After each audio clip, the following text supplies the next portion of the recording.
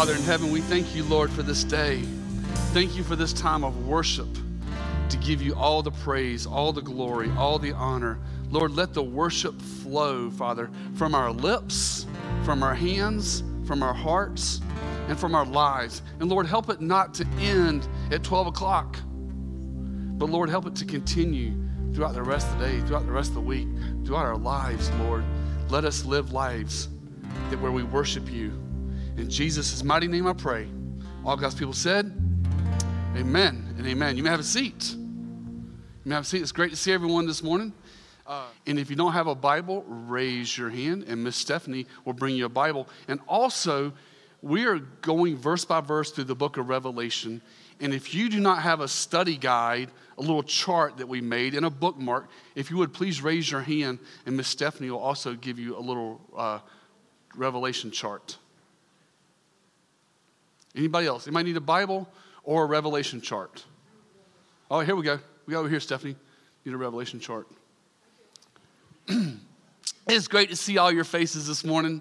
It's great to be in the house of the Lord. It's great to be worshiping with my brothers and my sisters in Christ.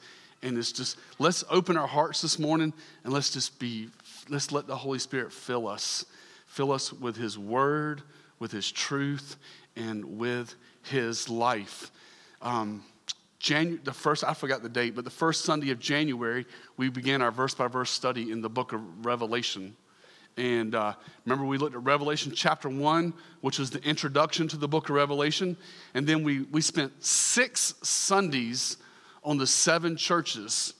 That was six Sundays on the 7 churches. And we looked at each church, their strength and their weaknesses. Then after we finished chapters 2 and 3, we went to chapter 4 and chapter 5, and we looked at heaven. We looked at the glory of heaven. We looked at the Lord Jesus Christ as the Lamb of God. Last week, what did we look at?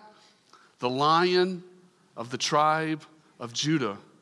Well, today, finally, we get to what everybody knows Revelation is about, and that is the Great Tribulation. So this morning, we are going to be entering in through the text of Scripture, the dark days of the Great Tribulation. The title of my message is The Four Horsemen, because that's the main element, that's the main focus of this chapter. And there's 7 seals.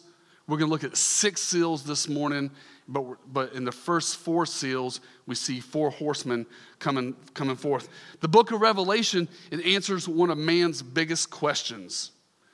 What happens in the future? Can we know?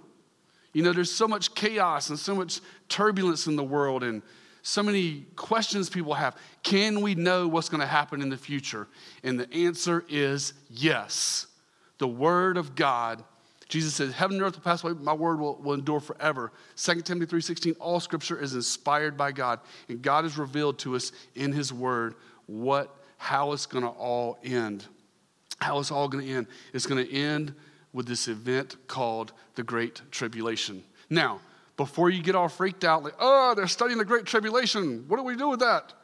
It's not meant to scare you, okay?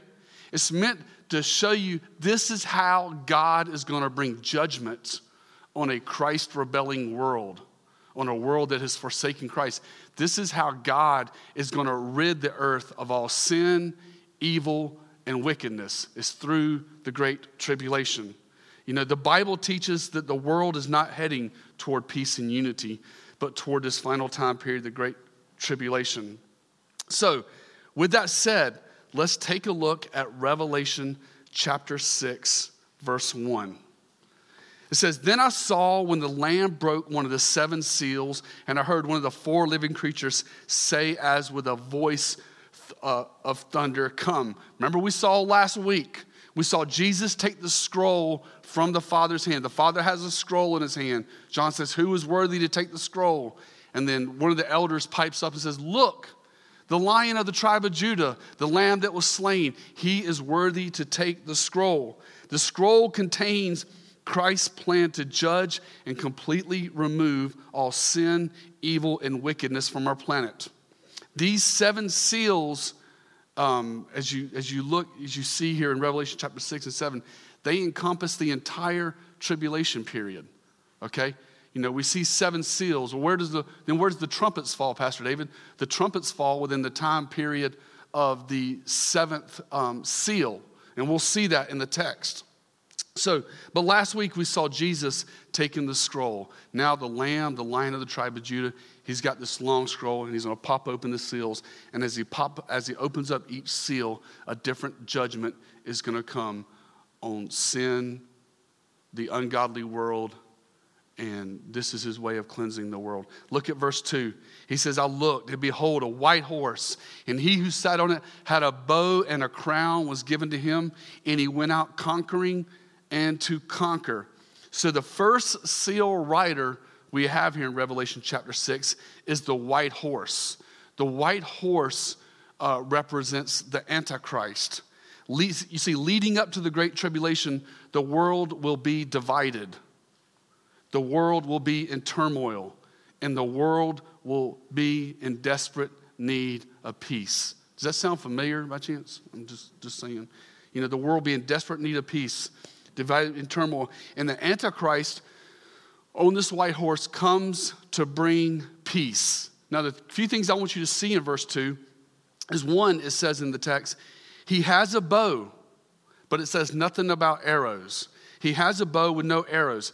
This reveals to us he will bring world peace without war. Without war. But, as we'll see in the rest of the book of Revelation, it will be a deceptive peace. It says a crown is given to him. So he comes on earth, he comes on the scene during this great tribulation period. A crown is given to him. The world will love him. The world will love him. He will have all the answers. Daniel chapter 9, verses 20 through 27 teach that he'll make a peace treaty with the nation of Israel because they'll be in so much turmoil. They'll be the ones, the world will need peace, but they will need real peace because they'll be a mess. But anyway, the Antichrist, he will be Messiah-like. The Antichrist, what Jesus is to Christians is what he will be to the world. He will answer all the questions. He will be the Savior. He will be the one that, man, this guy just has all the answers to peace, to everything that's going on in the world. And the world will no longer be divided into countries, but it'll be a global world. It'll be one world order with this one leader, the Antichrist, during the Great Tribulation. So that's the first white horse. White horse, white represents peace. So let's look at verse 3. He says, and when he broke the second seal, I heard the second living creature saying, come. Now, these creatures, we studied these back in Revelation chapter 4 and chapter 5. These 4 creatures are the 4 creatures that surround the throne. And they are declaring in heaven, they are making these statements, come. These are the 4 living creatures. And these are the same living creatures that cry out, holy, holy, holy is the Lord God Almighty. But the second seal, look at verse 4. It says, and another, a red horse went out to him who sat on it. And it was granted to take peace from the earth, that men would slay one another. And a great sword was given to him. So the second seal is the rider on, help you guys understand this, just clearly see the picture. The second seal rider is a red horse, and this represents war. This represents war. That peace that was established when the Antichrist first comes on the scene, the world peace is like, oh, this is so awesome, this is so wonderful, will not slowly, but will erupt into war. It says there in verse 4, men will slay one another. In other words, there'll be war. It'll turn to conflicts. There'll be fighting, and there'll be no more peace. People will take life with no remorse. The value of life will be very, very low during the Great Tribulation. People will slay people for no reason. There will be death, and death will abound during the Great Tribulation. This will be a very, very dark period. Very dark period. And it also, notice it says in verse 4, it says, a great sword was given to the Antichrist. Now, this great sword, first off, that word great in the Greek is megas, which we get the word mega. And the definition of it, according to Vines, is this huge in mass and weight. This word great, that's used in Revelation 6:4, in the New Testament is used 180 times. 150 times is translated great. 30 times is translated loud. So it's used to describe something loud and something great. And this has led many scholars to believe that this will be some form of WMD. You know what a WMD is? A weapon of mass destruction. This will be something huge. But it says a great sword was given.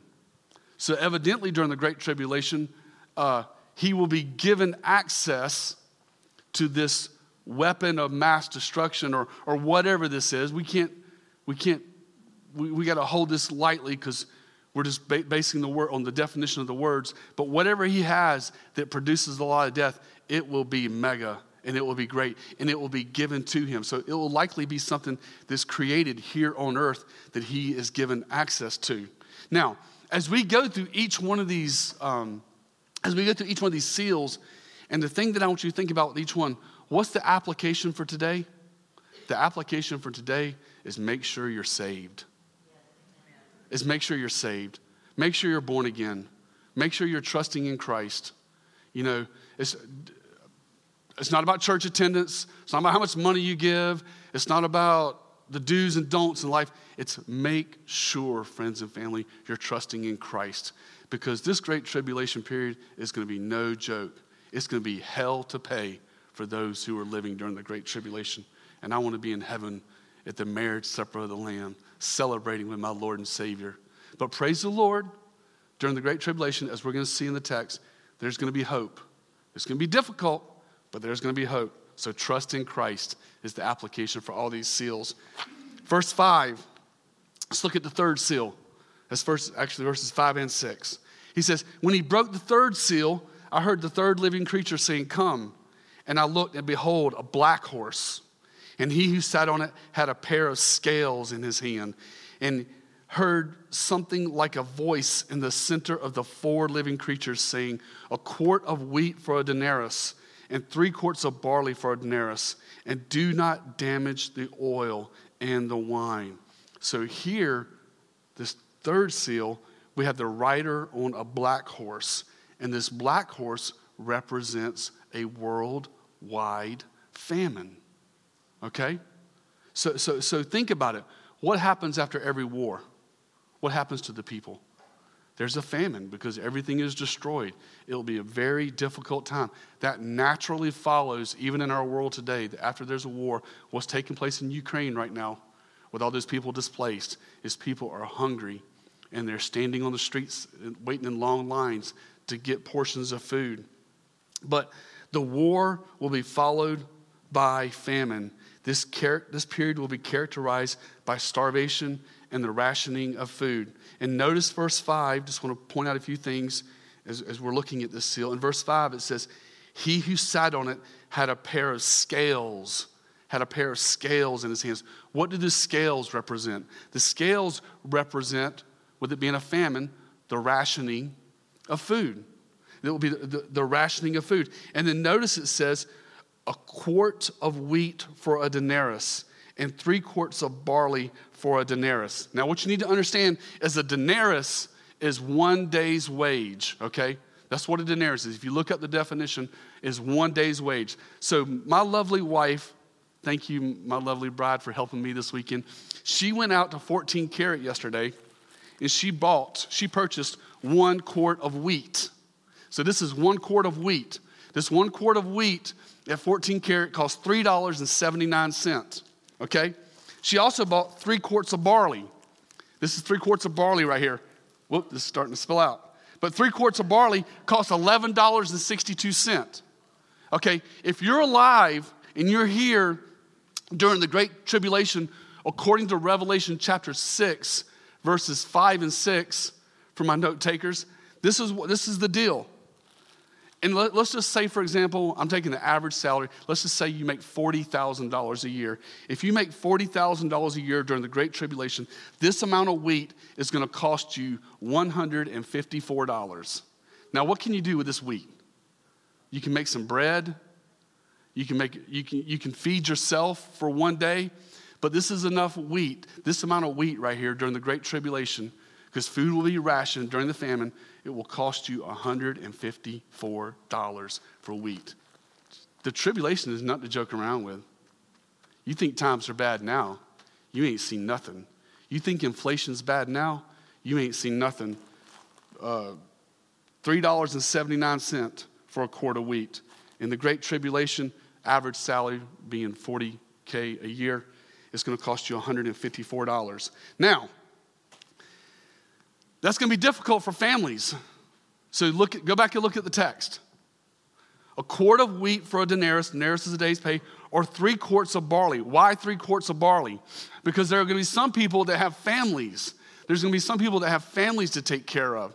So what they're going to have to do, instead of getting 1 quart of wheat, they're going to have to get 3 quarts of barley for the same price, $154. But what does the barley represent? What's the difference between wheat and barley in Scripture? Wheat in the Scripture is to feed people. Barley in the Scripture is to feed livestock. So during the Great Tribulation, if you have a family to feed, you won't even have regular food. You will have food that is designated for livestock. That's how bad it's going to be during the Great Tribulation. Some people have this thought in their mind, man, the Great Tribulation, I'm going to be Indiana Jones running through the jungle and it's going to be adventurous. No, it's going to be a very difficult 7-year period for the believers who get saved during the Great Tribulation. It's going to be very difficult, but it's going to be famine. And this is what people are going to have to live off of. Animal feed or wheat. 1 quart for $154. Not to mention people who lose their jobs. How are you going to do it if you don't have money? It's going to be very challenging. It's going to be very challenging. That's how it's going to be during the Great Tribulation. It's going to be a very difficult time on planet Earth. And also look at verse 6. Look at verse 6 in your text. I also want to point this out to you. At the end of verse 6, it says, do not damage the oil and the wine. There's really 2 interpretations to this phrase, do not damage the oil and the wine. The first interpretation is that the oil and wine will be only for the wealthy and the rich. But everybody middle class and below, this is what you'll be feasting on. But everybody that's wealthy and rich, they will get the oil and the wine. There's a second interpretation, a very popular interpretation. Could be either one of these. The second interpretation to verse 6 is that the oil and wine, when it says, do not damage the oil and wine, is that this will be rationed out to people to numb their misery. To numb their misery during the Great Tribulation. It will be that bad that the world, that will be the only thing they know to do to help people in this state of misery, is to give them oil and wine. But it's going to be no joke. The application for this, trust in Christ today. Trust in the Lord Jesus Christ. Receive his free gift of eternal life in the Lord Jesus Christ. Trust him with all your heart, and you won't have to worry about this. Verse 7, the 4th seal. The 4th seal says, and when the Lamb broke the 4th seal, I heard the voice of the 4th living creature saying, come.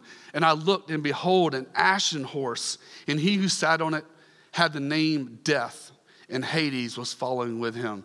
Authority was given to them over 1/4 of the earth to kill with sword and with famine and with pestilence and by the wild beast of the earth.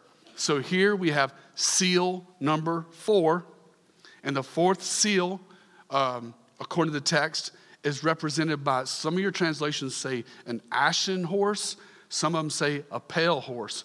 But the bottom line is, whatever color this horse is, his name is Death. His name is Death. Think about it. War, famine, then what naturally follows? Death. Famine will be followed by massive death. A lot of people will die during this period. It says, and he said it had the name Death, and Hades was following him. Death there is referring to our physical death, to their physical death, and Hades is referring to the grave. But notice it says in verse 8, the tragedy of this all in Revelation chapter 6 is verse 8, where he says, 1/4 of the earth will be killed. To put this in perspective, to put this number in perspective for today, if the tribulation was to begin in our lifetime, the current world population right now is 8 billion people. The current U.S. population today is 333 million people.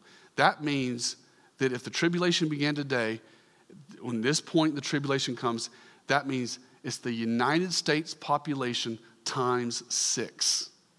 That's how bad it's going to get during the Great Tribulation, that many people will die. How will they die? It says it right there in the text.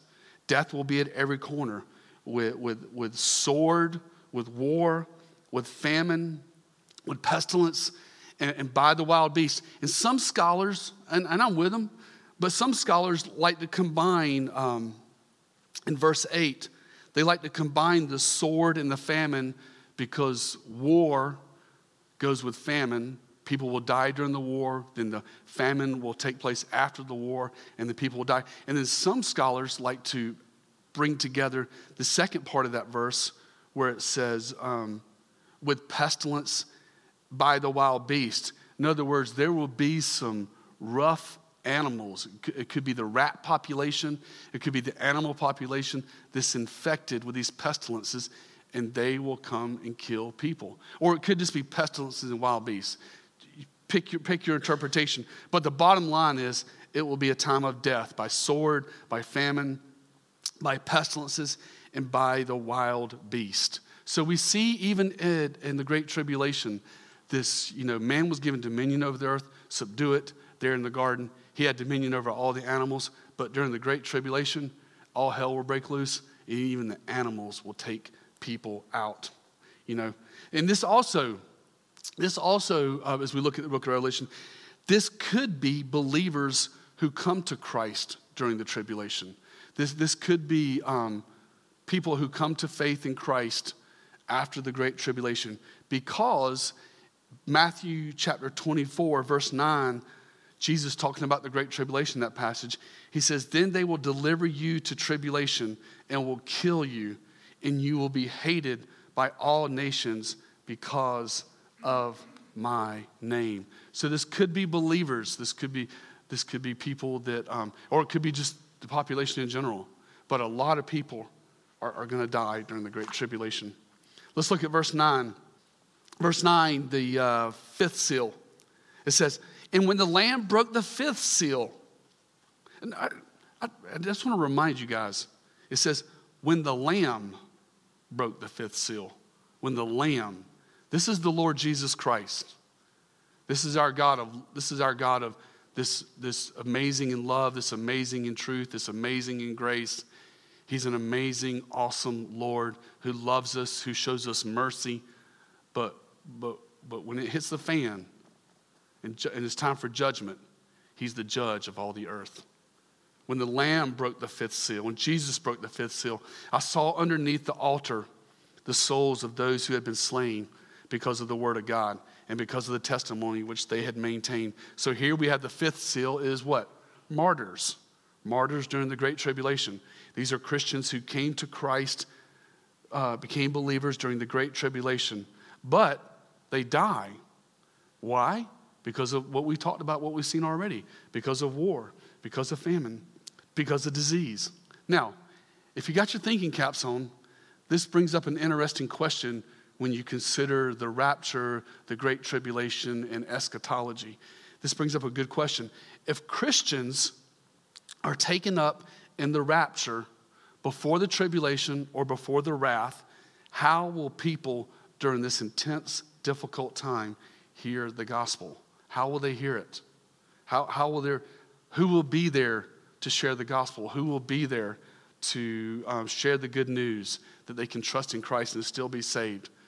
It's Pastor David's personal conviction. I believe that the rapture of the church will be a wake-up call. It will be a wake-up call for many unsaved people who dawned the door of churches, who heard the message of Christ, but they never responded. And what they will have at the rapture, because, physical things aren't going up. The internet's not going to heaven. Bibles are not going to heaven. All this material will still be there. And they will be able to gather information, Bibles, literature, online media. I mean, practically every church today, you can go on their website and look up their Bible teaching. And you can look at it online. So the information will be here.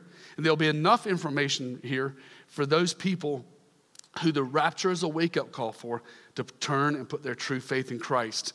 And many will turn to Christ after the rapture, I believe. But it will be a very miserable existence. It won't be like it is today.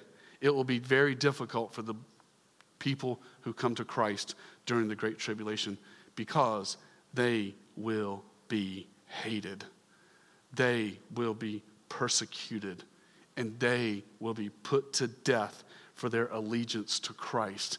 And I believe that verse 9, that is who this is referring to. Because if the believers are in heaven with the Lord Jesus Christ, here in verse 9, we have believers that have been martyred. And that makes perfect sense that the death and the tribulation and everything we saw prior to this is those guys. This is those believers who had to buckle up the chin strap and put on the armor and fight like nobody's business. That's who I believe this is.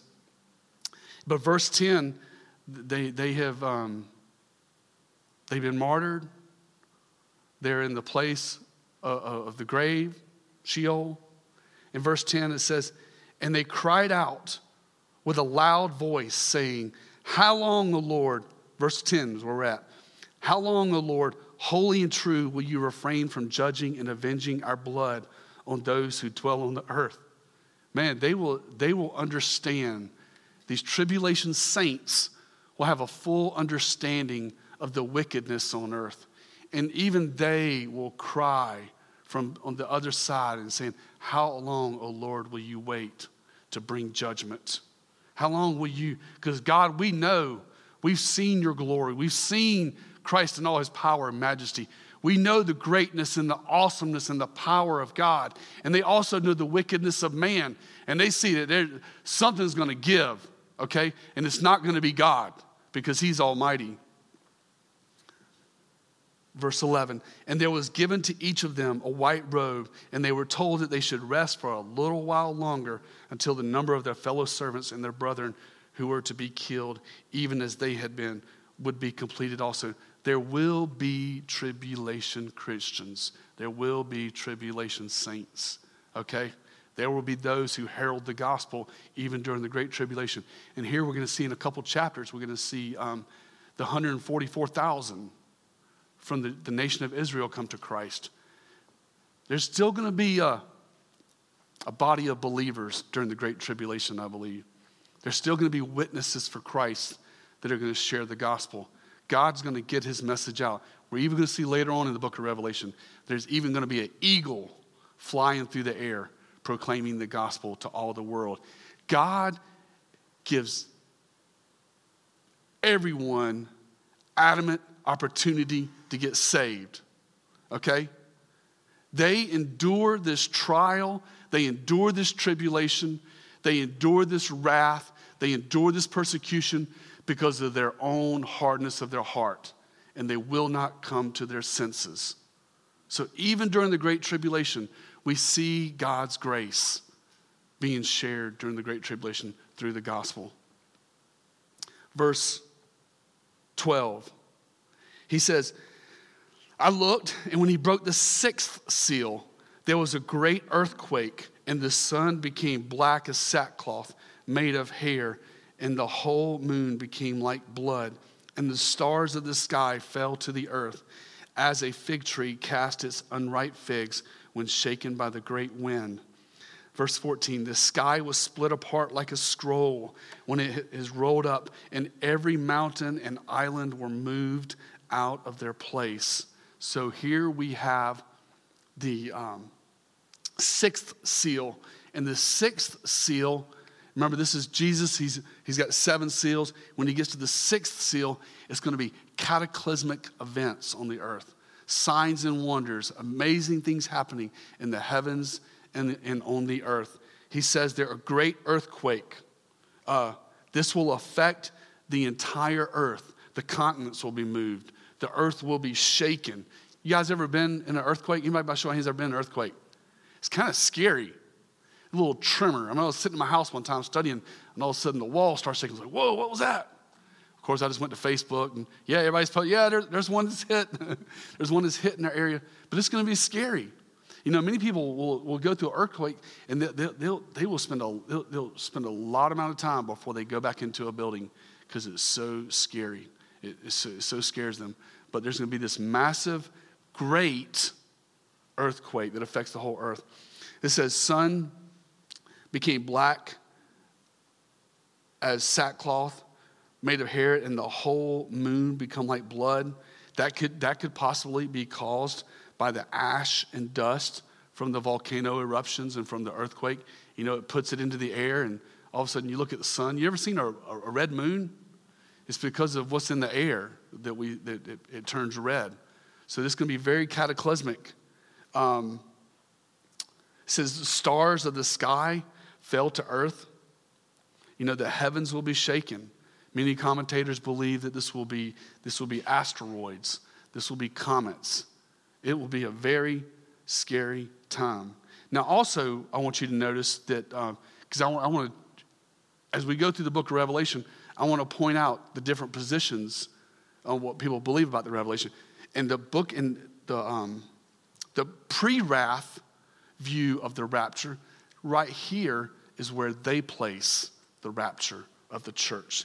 And the reason they place the rapture of the church right here is because of Luke chapter 21, verses 25 through 27, where Jesus says, there will be signs in the sun and moon and stars and on the earth, dismay among nations, and perplexity at the roaring of the seas and of the waves, men fainting from fear and expectations of things which are coming upon the world, for the powers of the heavens will be shaken. So Jesus is talking here in Luke chapter 21 about some of the events that we were looking at. And you could also, if you go study Matthew chapter 24, verses 4 through 14, this is an identical layout of what's being described in the sealed judgments. But then in verse 27 of Luke 21, it says, then they will see the Son of Man coming in a cloud with power and great glory. You know what?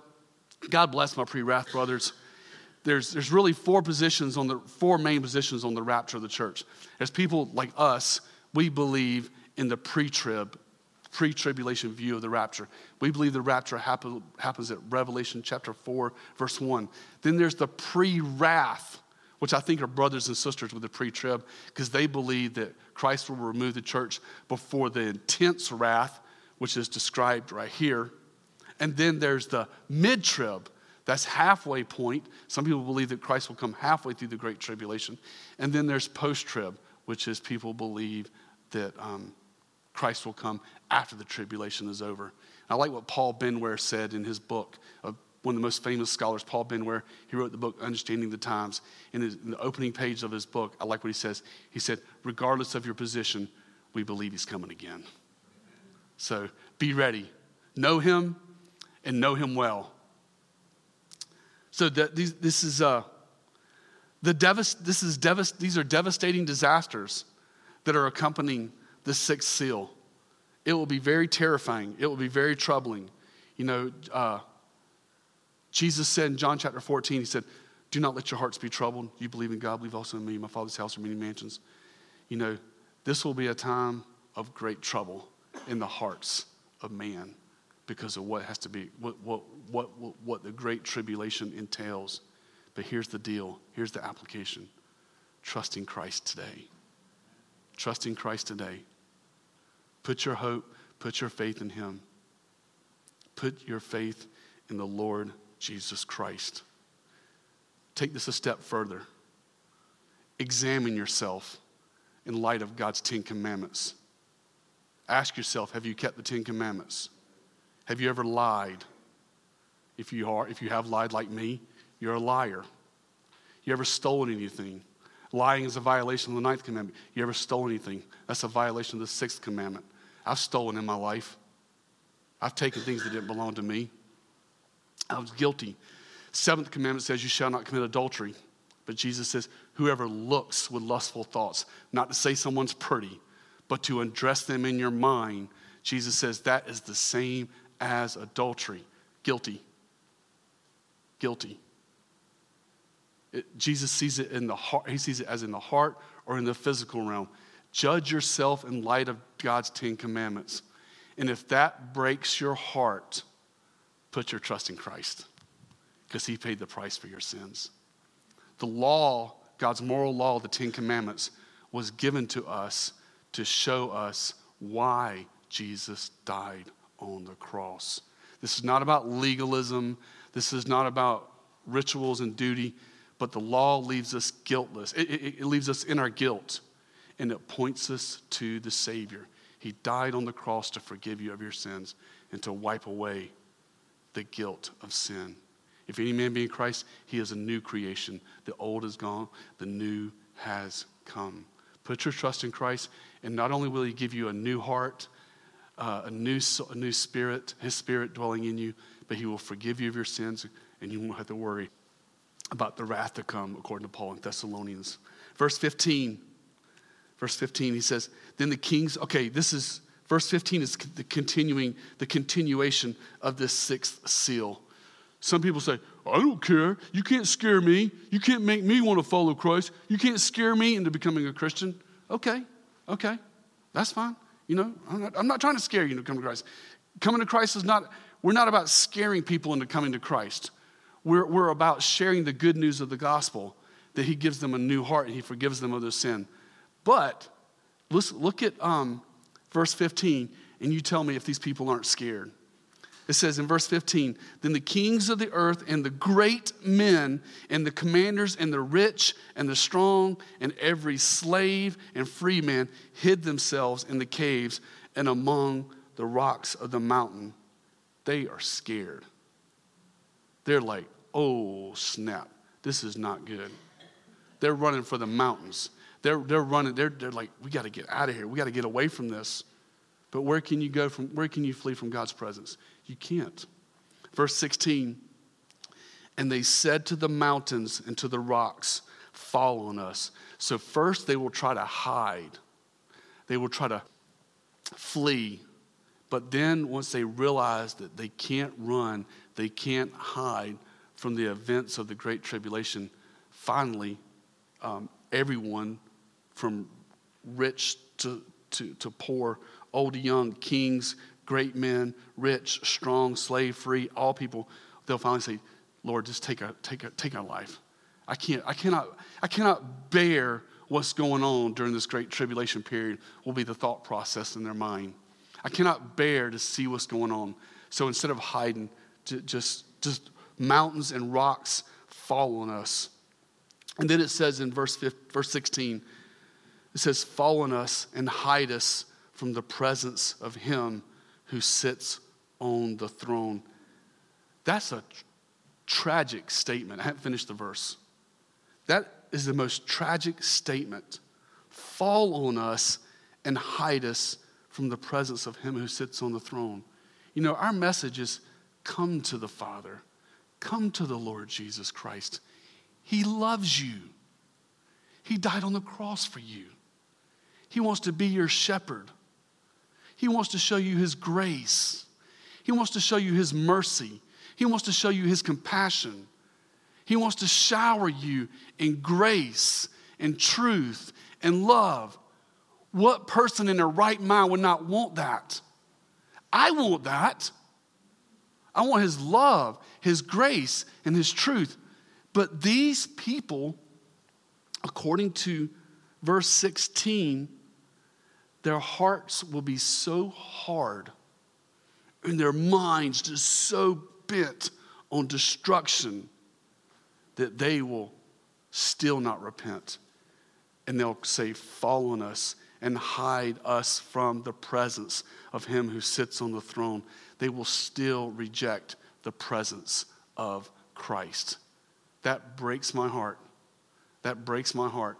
When I witness to someone, when I share the gospel with someone, I've been one of those who go down to 5 Points. I hand out gospel tracts. or go out to the shopping malls, give out gospel tracts, and have one-on-one conversations. I've been through Way of the Master with Kurt Cameron, Ray Comfort, and love that ministry, love being a part of that ministry. But, sometimes people will just be like, no. They'll just have a cold heart. And I'll just plead with them, please, please, please think long and hard about this, because this is your eternal salvation. Please, please consider this. Lay your head on your pillow at night and think about eternity. And then think about how you've broken God's law. And if it breaks your heart, remember and understand and know that Christ loves you. Receive him into your life as your Lord and Savior. Embrace his truth. Embrace his mercy. Embrace his power, and let him forgive you. But it says, they said, fall on us and hide us from the presence of him who sits on the throne and from the, here it is, look at it, guys, from the wrath of the Lamb.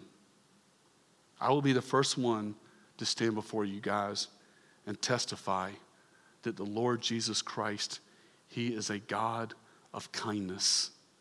He is a God of grace. Jesus is a God of love. Jesus is a God of mercy. And he's an amazing, awesome God. But don't be deceived. Don't go too far with that. Don't be deceived. He will one day be the judge who brings judgment. Notice it says the wrath, verse 16, the wrath of the Lamb. This is his wrath, this being poured out on a sinful world. And then verse 17, for the great day of their wrath has come. Who is able to stand? Where will you stand when that day comes? Where will you stand when that day comes? Family, friends, there's only one place you can stand when that day comes, and that's at the foot of the cross. That's at the foot of the cross. You stand at the foot of the cross. When I say stand at the foot of the cross, meaning you are trusting in Christ for your eternal salvation. You know there's nothing good you can do. It's not by works, lest any man should boast. It's about trusting in the Lord Jesus Christ. When Jesus cried on the cross, he says, my God, why hast thou forsaken me? Theologians believe that it was at that moment that the Father turned his head, poured his wrath out on his Son to pay the price for our sin. Jesus took the wrath for us. So when you trust in Jesus for salvation, the Father takes Jesus' perfect righteousness and wraps you in righteousness. And then he takes all your sin and your rebellion and your unbelief and all your immorality, and he places it on the Lord Jesus Christ. Trust in Christ. That's my message today, is trust in Christ. Your eternal destiny can be summed up with one question. What do you do with Jesus? It's not about church membership. It's not about anything other than what you do with Christ. Family, friends, trust him. Love him. Obey him. And know him well. If you don't know Christ as your Lord and Savior, and you want to get saved today, let today be the day of salvation. Come and see me after service or during prayer time. We have people up front praying. Get your life right with God today, because you're not promised tomorrow. Trust him. Where you're at, say, Lord Jesus, I've heard Pastor David's message. I've heard Revelation chapter 6. And Lord, I trust in you. I put my faith in you, Lord Jesus. Turn to him today. Let's pray. Father God in heaven, thank you, Lord, for your word. Father, thank you for your truth. Thank you for Revelation chapter 6. And God, I pray, Father, that each and every one of us today will examine our hearts. And if we're trusting in Christ, I pray that we'll trust him more, we'll love him more, and we'll obey him more. But Father, if there be anyone that's here this morning that doesn't know you as their Lord and Savior, I pray today will be the day of salvation. today you'll break open the dam of their heart. You'll open the floodgate, and you'll fill their heart with your truth and your love. Holy Spirit, we ask you to work in each and every heart this morning. Mine too, God. Help me to love you more. Help me to trust you more. Help me to make it about you completely in all things. And Lord Jesus, we understand that we understand mercy and we understand wrath. And thank you for taking the wrath for us at the cross. Thank you for your mercy. For we love you and we praise you. In Jesus' mighty name, amen.